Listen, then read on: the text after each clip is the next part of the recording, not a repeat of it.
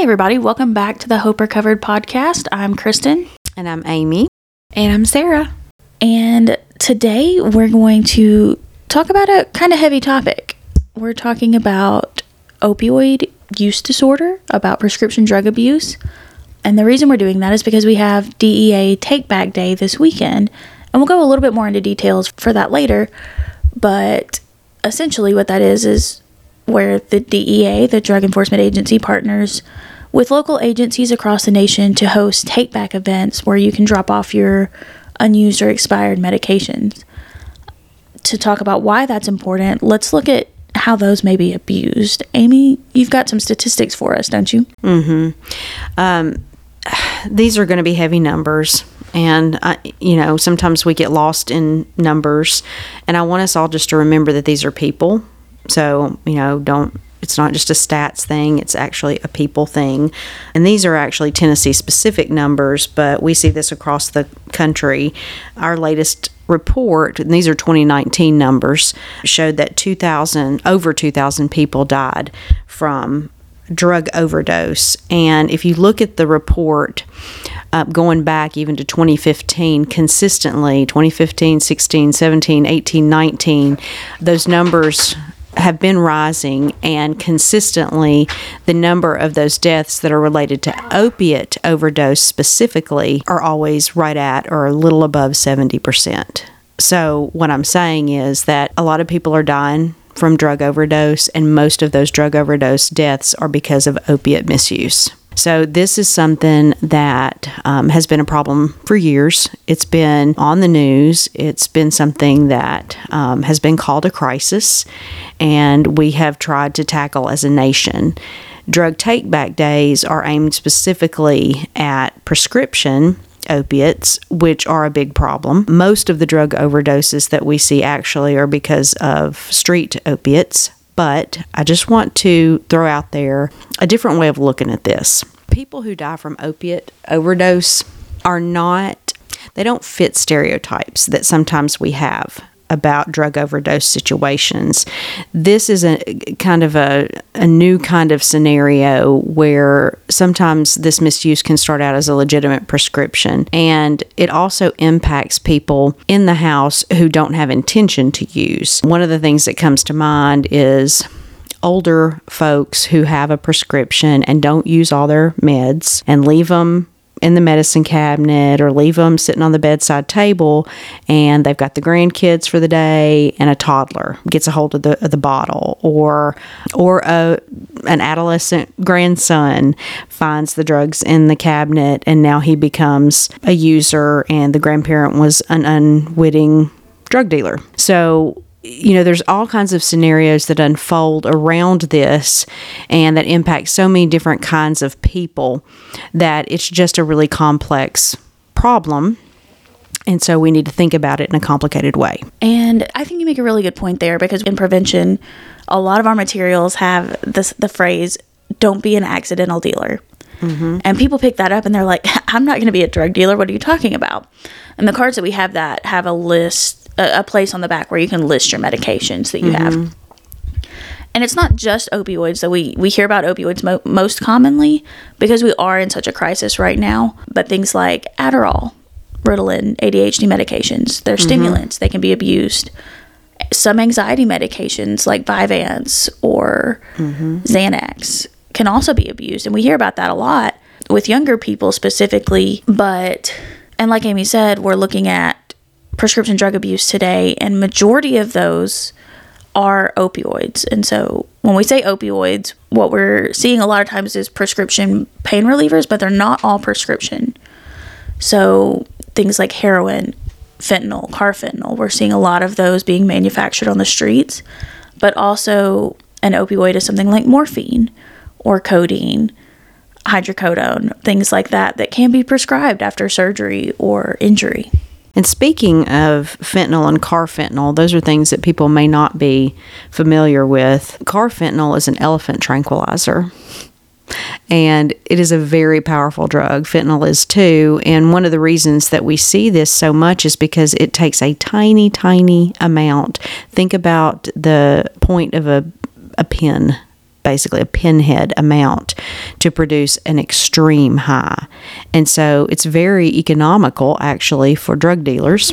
They can make lots and lots of drugs using that. And so what we see is a lot of mixing that in. And unfortunately, because it's so tiny in terms of amount, it's really hard to kind of measure out just how much you are putting into a pill or mixing into a liquid. And so unfortunately, what we see is these accidental overdoses because things weren't mixed properly, or, and nobody even had any idea how much they were getting. Or we see things like cross-contamination where they're using the same razor blade to cut the fentanyl as they did to cut another drug, whether it's an opioid or not, and a tiny, tiny amount is still left on that blade, gets mixed in with the next supply. And that's where we see what we have heard it referred to is a bad batch. Right. Where it goes through a town and you just see a surge of overdoses in a weekend of people who may not even be using opioids. Yeah. Because they didn't know that it got mixed in. Absolutely. And this is a really big deal. In 2019, 3 out of 4 heroin overdose deaths also involved fentanyl. So it is something that we're seeing really frequently. And interestingly, you would think, and people know about this, users know about this, so you would think that that would cause some fear to kind of come into the picture, and that people would maybe not even use as much, because what if they accidentally got a bad batch? But that is not the way a drug-addicted mind thinks. They look for the fentanyl because it gives you a better high. Exactly. And less money to get that high. Right. And what we have to realize is when we are in the height of addiction, we are not rational. Right.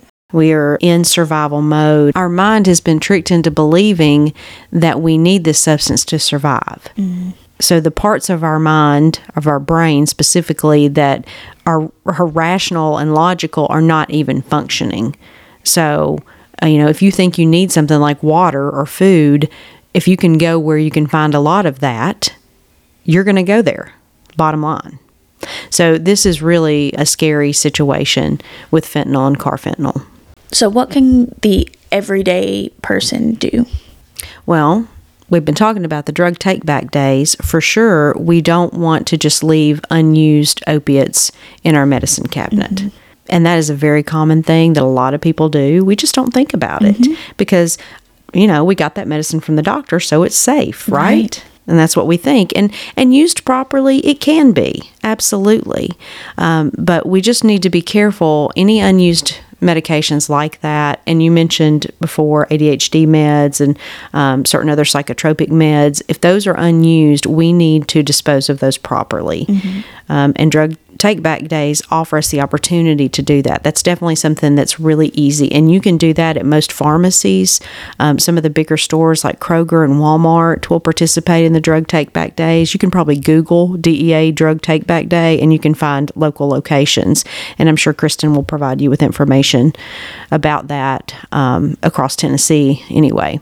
So in Tennessee, we have the Count It, Lock It, Drop It campaign, and that's where that phrase, "don't be an accidental drug dealer," comes from. It was started by the Coffee County Anti-Drug Coalition and has spread really across the state with support from Blue Cross Blue Shield of Tennessee, and we have adopted it in pretty much every coalition across the state. So this is how, as everyday people, we can prevent opioid misuse. The main components of it: count it, lock it, drop it. So the first component of that is count it. So make it a goal to count your pills once every 2 weeks. That may seem like a lot, but what it does is it prevents theft and helps you ensure that you're taking them properly. So if you have a 30-day supply of a medication and after 2 weeks you only have 10 pills left, you're either taking more than you need to or somebody is getting into your pills. Or, on the other hand, if you have a 30-day supply of medication and after 2 weeks you have 25 pills left, you realize that you may not be taking them every day as you're supposed to. So the next step is lock it. Lock up your medications and store them in a secure place. We can provide lock boxes or locked bags through the coalition. You just have to reach out and we'll get those for you. And that, again, it ensures that people without that key are not going to be able to get into your medication cabinet, get into your opioids, things like that. Another part of that is store them in a place that people would not think to look. according to 2/3 of Tennesseans, the main source of prescription pain pills are friends and relatives. So people go to a friend and say, man, I just have a migraine. Can I get some medicine? And they hand them an opioid.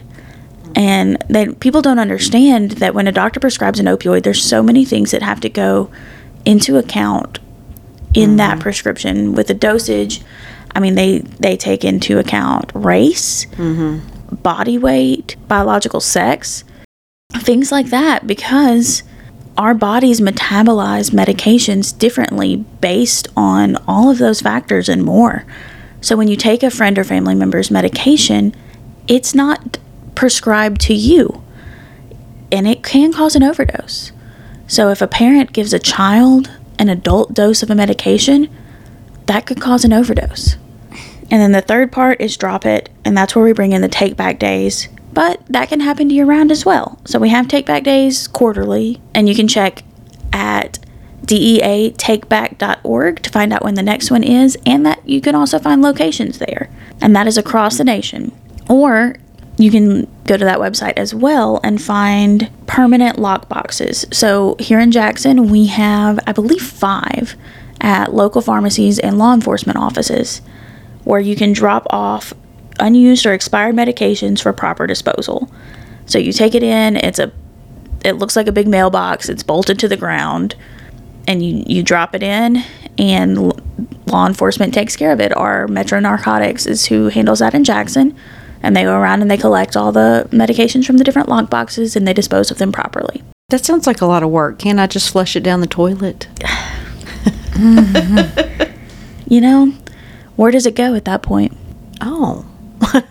It still goes somewhere when it goes down the toilet. Or if you throw it in the trash. It still goes somewhere. And at that point, we can, especially if you just throw it away, people can find that. We don't always think about people digging through dumpsters. But there's a reason we cut up our credit cards before we throw them away. Good point. We need to handle our medication with that same care.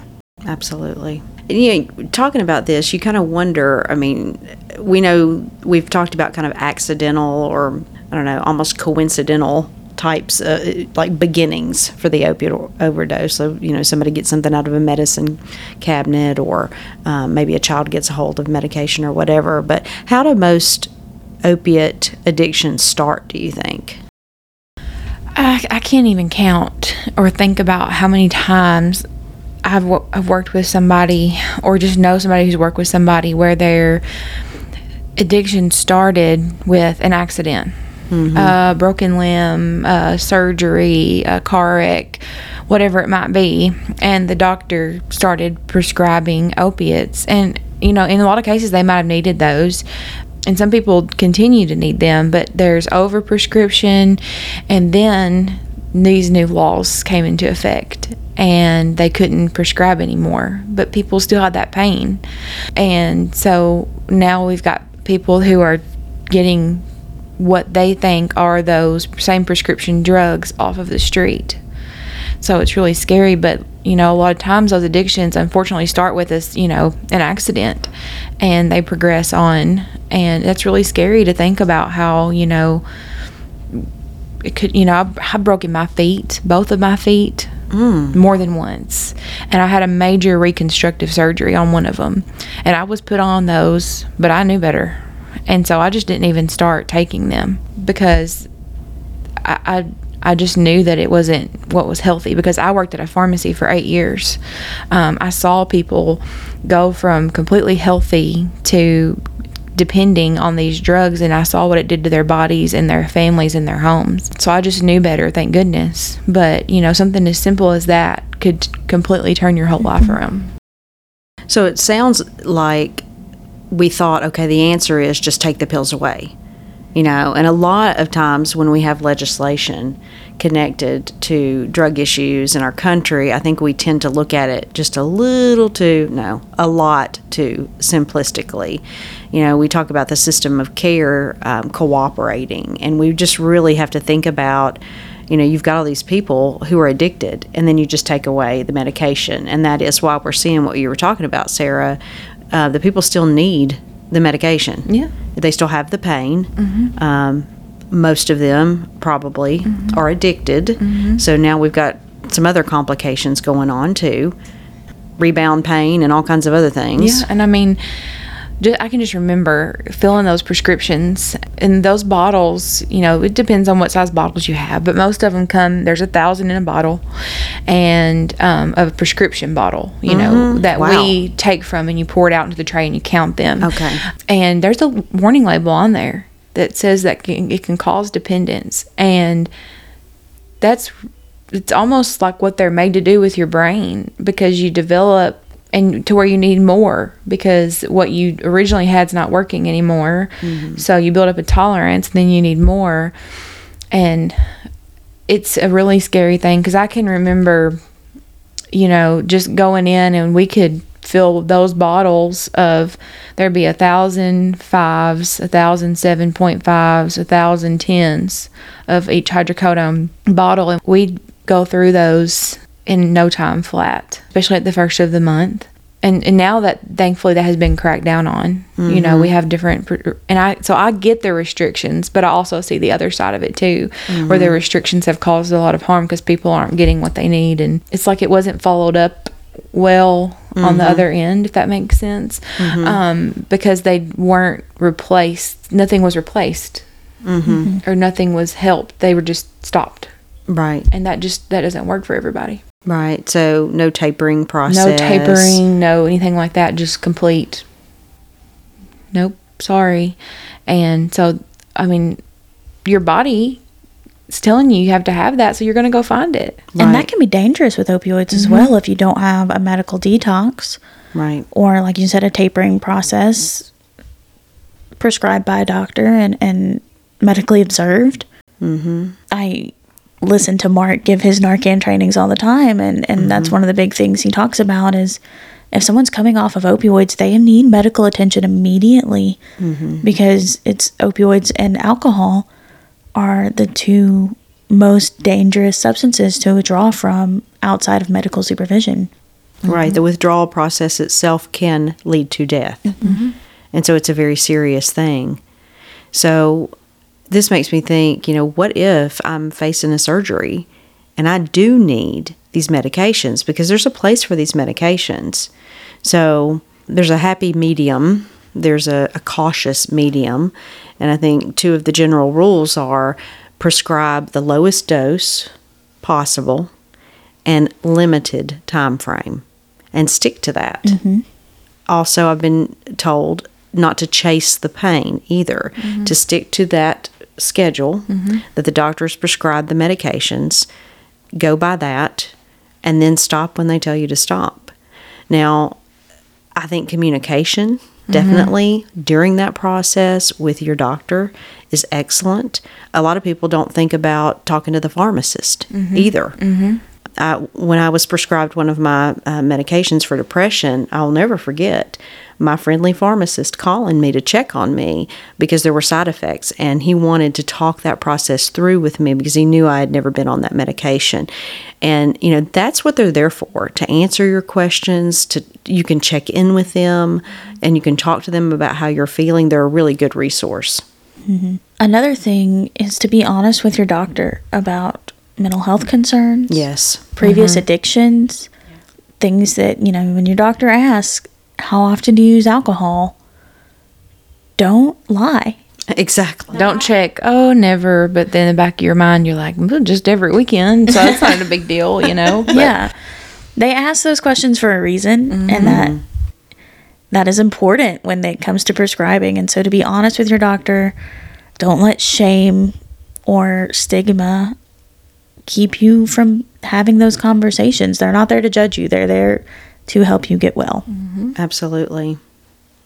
So what if I have these medications in my house and I find my child with a bottle and overdosed? I mean, that's scary. That's a scary scenario, but we know it happens because we've been looking at the numbers. It's very real. What do you do? Or your friend who uses heroin, or, you know, any of the scenarios that we've been talking about. What do we do in the case of an overdose? First things first, call 911. Absolutely. And even if you are using with that person, still call 911. In Tennessee, we have the Good Samaritan law, and what that says is on the first time, if you are with someone who overdoses and you are using as well, the police will not charge you for your actions in that moment if you are calling for life-saving medical attention. And a lot of people are so scared of that. I've heard story after story of people being found on sidewalks or people being dropped off at the emergency room dead because they were using together and were afraid to call for help because they were afraid they would get arrested. That person's life is important, and it is more important than the police issuing a citation or arresting someone for possession. I mean, not in all cases, but most likely the police are just going to be glad, or EMS or whoever are just going to be glad that you called instead of trying to make some big cover up or some big ordeal. I mean, they're just going to be glad that you called, and thankfully we have a magic drug too called Narcan. Yes. That helps with that. And time matters. You know, we've been trained to understand that with a stroke, time matters. As soon as you see those symptoms, you know, the clock starts ticking in terms of prognosis, right? And the outcomes for that person. Same thing is true with an opiate overdose. It matters when Narcan is administered, okay? Every tick of the clock makes it less likely that we can bring that person back. So we need to react quickly and get EMS and law enforcement on the scene so that we can save that person's life. And it is usually a nasal spray that is so simple to administer. And I would say if you have a prescription for an opiate, you need Narcan in your home. And if you're not prescribed Narcan with the prescription for the opiate, you can, if you're in Tennessee, can reach out to your regional overdose prevention specialist. I'll put that link in the show notes. And they can provide Narcan free of charge and give you training on how to use it. Same thing is true if you're in high-risk situations. If you're around people who are using opiates, if you are using opiates yourself, you can still get free Narcan, no questions asked. Reach out to your regional overdose prevention specialist. There are resources available. Absolutely. If you're not in Tennessee, check with your pharmacist. There are still ways across the nation that you can get Narcan. It may not be free, but it may be covered by insurance depending on your state, your insurance, and your situation. Yes, and all public places should have a Narcan kit and have somebody trained on its administration. It's just like having any kind of first aid kit or emergency preparedness kit. We all should have that because you never know who's coming in the door or who's in your parking lot.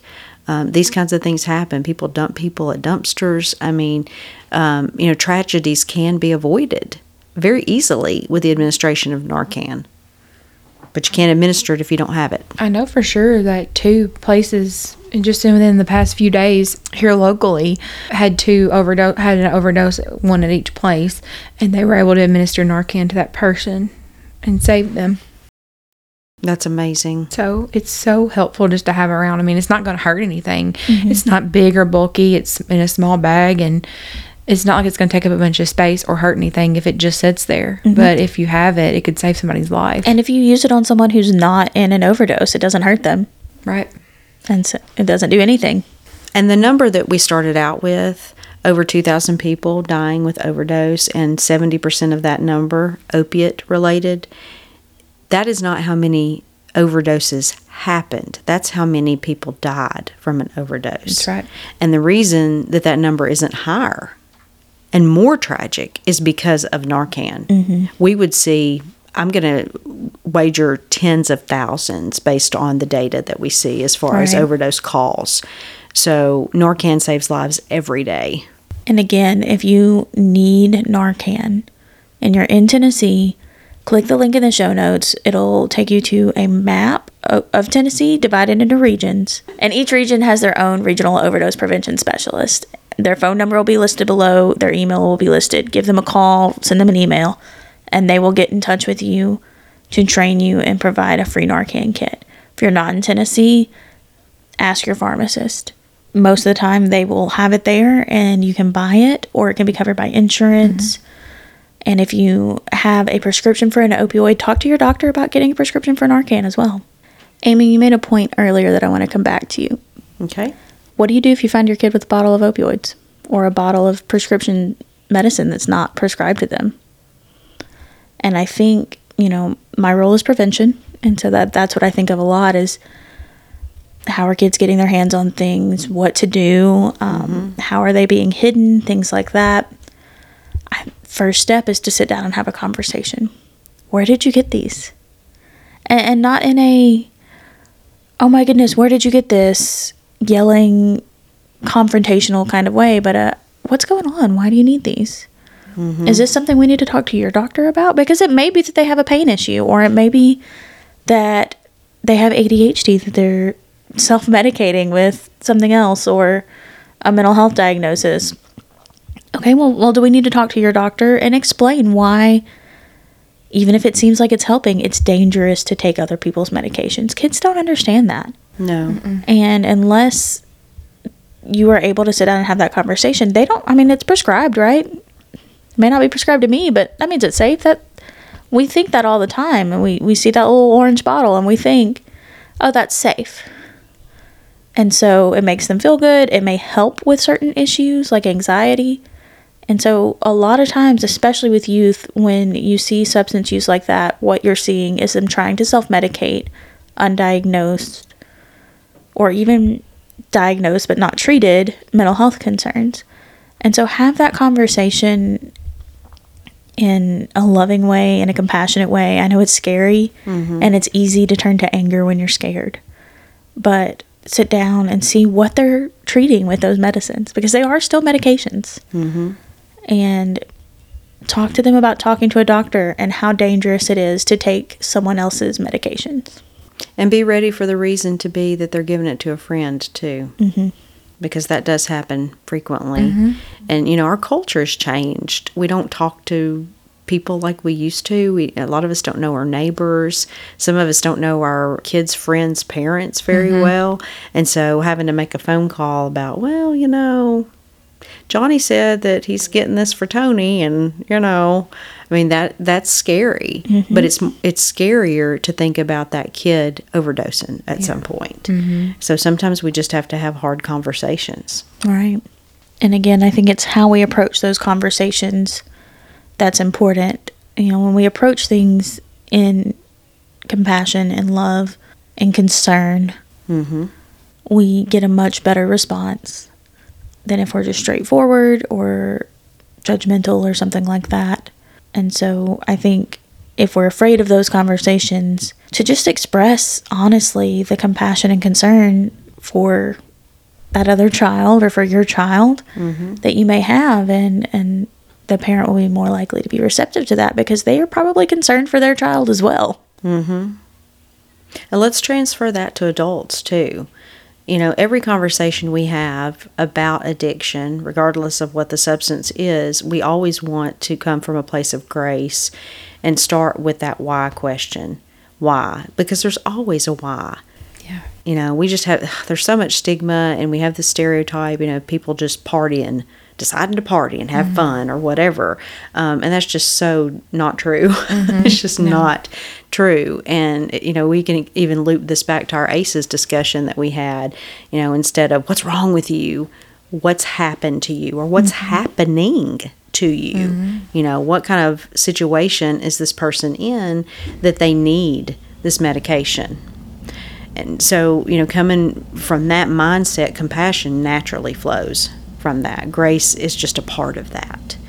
So that's one of our hopes with this podcast, is to kind of invite that way of thinking to really let grace spread so more people can get help. Yeah.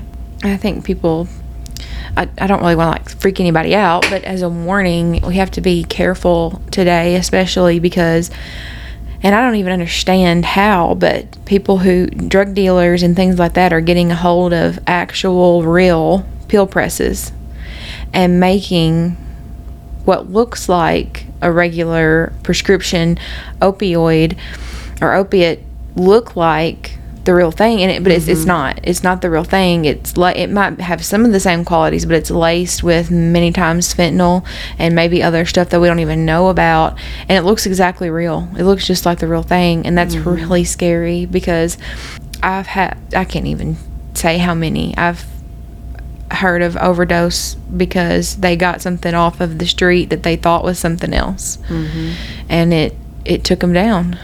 Mark tells a story in his Narcan trainings of there was a lady who had, I think, dental work done. She was an elderly lady, and her dentist prescribed an opioid, I think hydrocodone, for pain relief after the dental work. And her husband went to get the prescription filled and couldn't afford it. And so he left the pharmacy, and his friend called, and he explained what was going on, and his friend said, I know this isn't you, but I know where you can get the same exact pills half the price. And went and bought, the same milligram, looked exactly the same, pill was the same color, had the same markings as what had been prescribed. So the man thought what he was buying was safe because it looked the same. And he gave it to his wife, and it was laced with fentanyl, and she died. And something that seems so innocent is trying to get your wife's prescription filled, and not being able to afford it. It's such a heartbreaking scenario. And that's like you said, we have these pill presses have made their way to the streets. The pills look exactly the same, or it may look like a pill that's not an opioid and be an opioid. Right. It's true. We had, a couple weeks ago, we had some overdoses from smoking marijuana that was laced with fentanyl. And, that was just a total surprise. So we're seeing it show up there too. So you just, especially now, like you said, Sarah, you just really have got to be careful about what you're taking into your body. And that's like we were talking about earlier. It could be something as simple as cross-contamination. Right. Where the same dealer is pressing pills and using fentanyl, doesn't change his gloves. Or doesn't wear gloves and it gets on his hand and it gets it in the marijuana. Or uses the same knife or razor blade. And all it takes is a tiny, tiny amount of fentanyl. Thinking about a sugar crystal or a grain of salt. Like, that amount of fentanyl can cause an overdose. Yeah. And so we don't want to leave you with this doom and gloom and despair. Recovery is real, and it's possible, and people are recovering from opioid use disorder. We just need to be aware of absolutely education and connection. What's going on. Absolutely. Yes. That's what we need. And to just understand that even though these are prescribed, I don't know how many have paid attention to the news. Purdue Pharma got hit with a major lawsuit over the way they marketed oxycodone when it was first released, because they said it was not addictive, non-habit forming. And that was a lie, and they knew it was a lie. They had studies that showed that it was habit forming, and they sent their reps out and they sold it anyway, and that was a major push into this crisis that we're in now. And so things are happening. Purdue Pharma accepted a deal. They have settled on the lawsuit, and laws are changing for prescribing. They're working to get the pill presses off the street. It's not over by any means, but things are happening to reduce the opioid crisis. For just about everything that's out there, there's some kind of task force or something to help try to stop it. But we need to be aware into how we can play into it as well. And that's why we talk about Count It, Lock It, Drop It. That's why we have the DEA Take Back Days, so that we're not accidentally contributing to this crisis. So be sure, take back your medications. If you can't come this Saturday to a location near you, find one of your permanent lock boxes. Help your grandparent. You never know what's in Granny's medicine cabinet. Amen. And it seems like grandparents hold on to things more than anybody and may not even realize. If you've had a loved one, especially an elderly loved one, pass away recently, and you're going through their stuff and you find a bunch of medications, take them to a lockbox.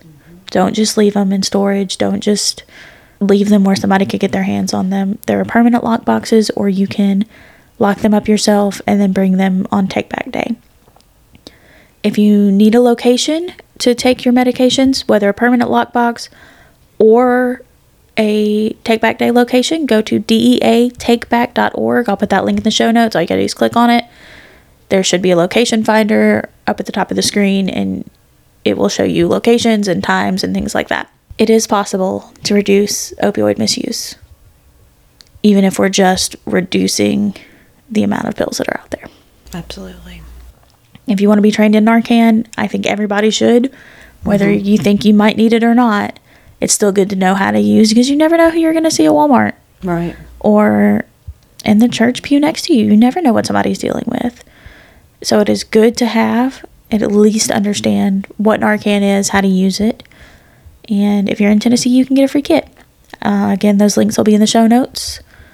So thanks for coming along this conversation. I know it was a little bit heavier than some of ours have been, but we're glad you made it through. And we hope this has been informative for you and maybe changed the way you think about medications and how we handle those in our home. Be sure to check out the links in the show notes. There's a lot of information there. Anything you need, if you have questions or comments, concerns, we'd love to hear from you. If you have anything you want us to talk about on the show, well, again, we would love to hear that. You can find us on Instagram at Hope Recovered and on Facebook, Hope Recovered. And you can reach out to us there, send us a message, interact with our post. We would love to hear from you and engage with you.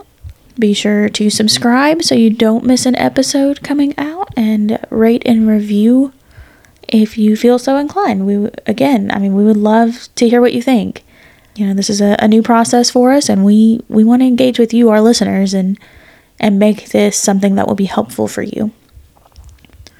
As always, we just want to leave you with a reminder that we do recover.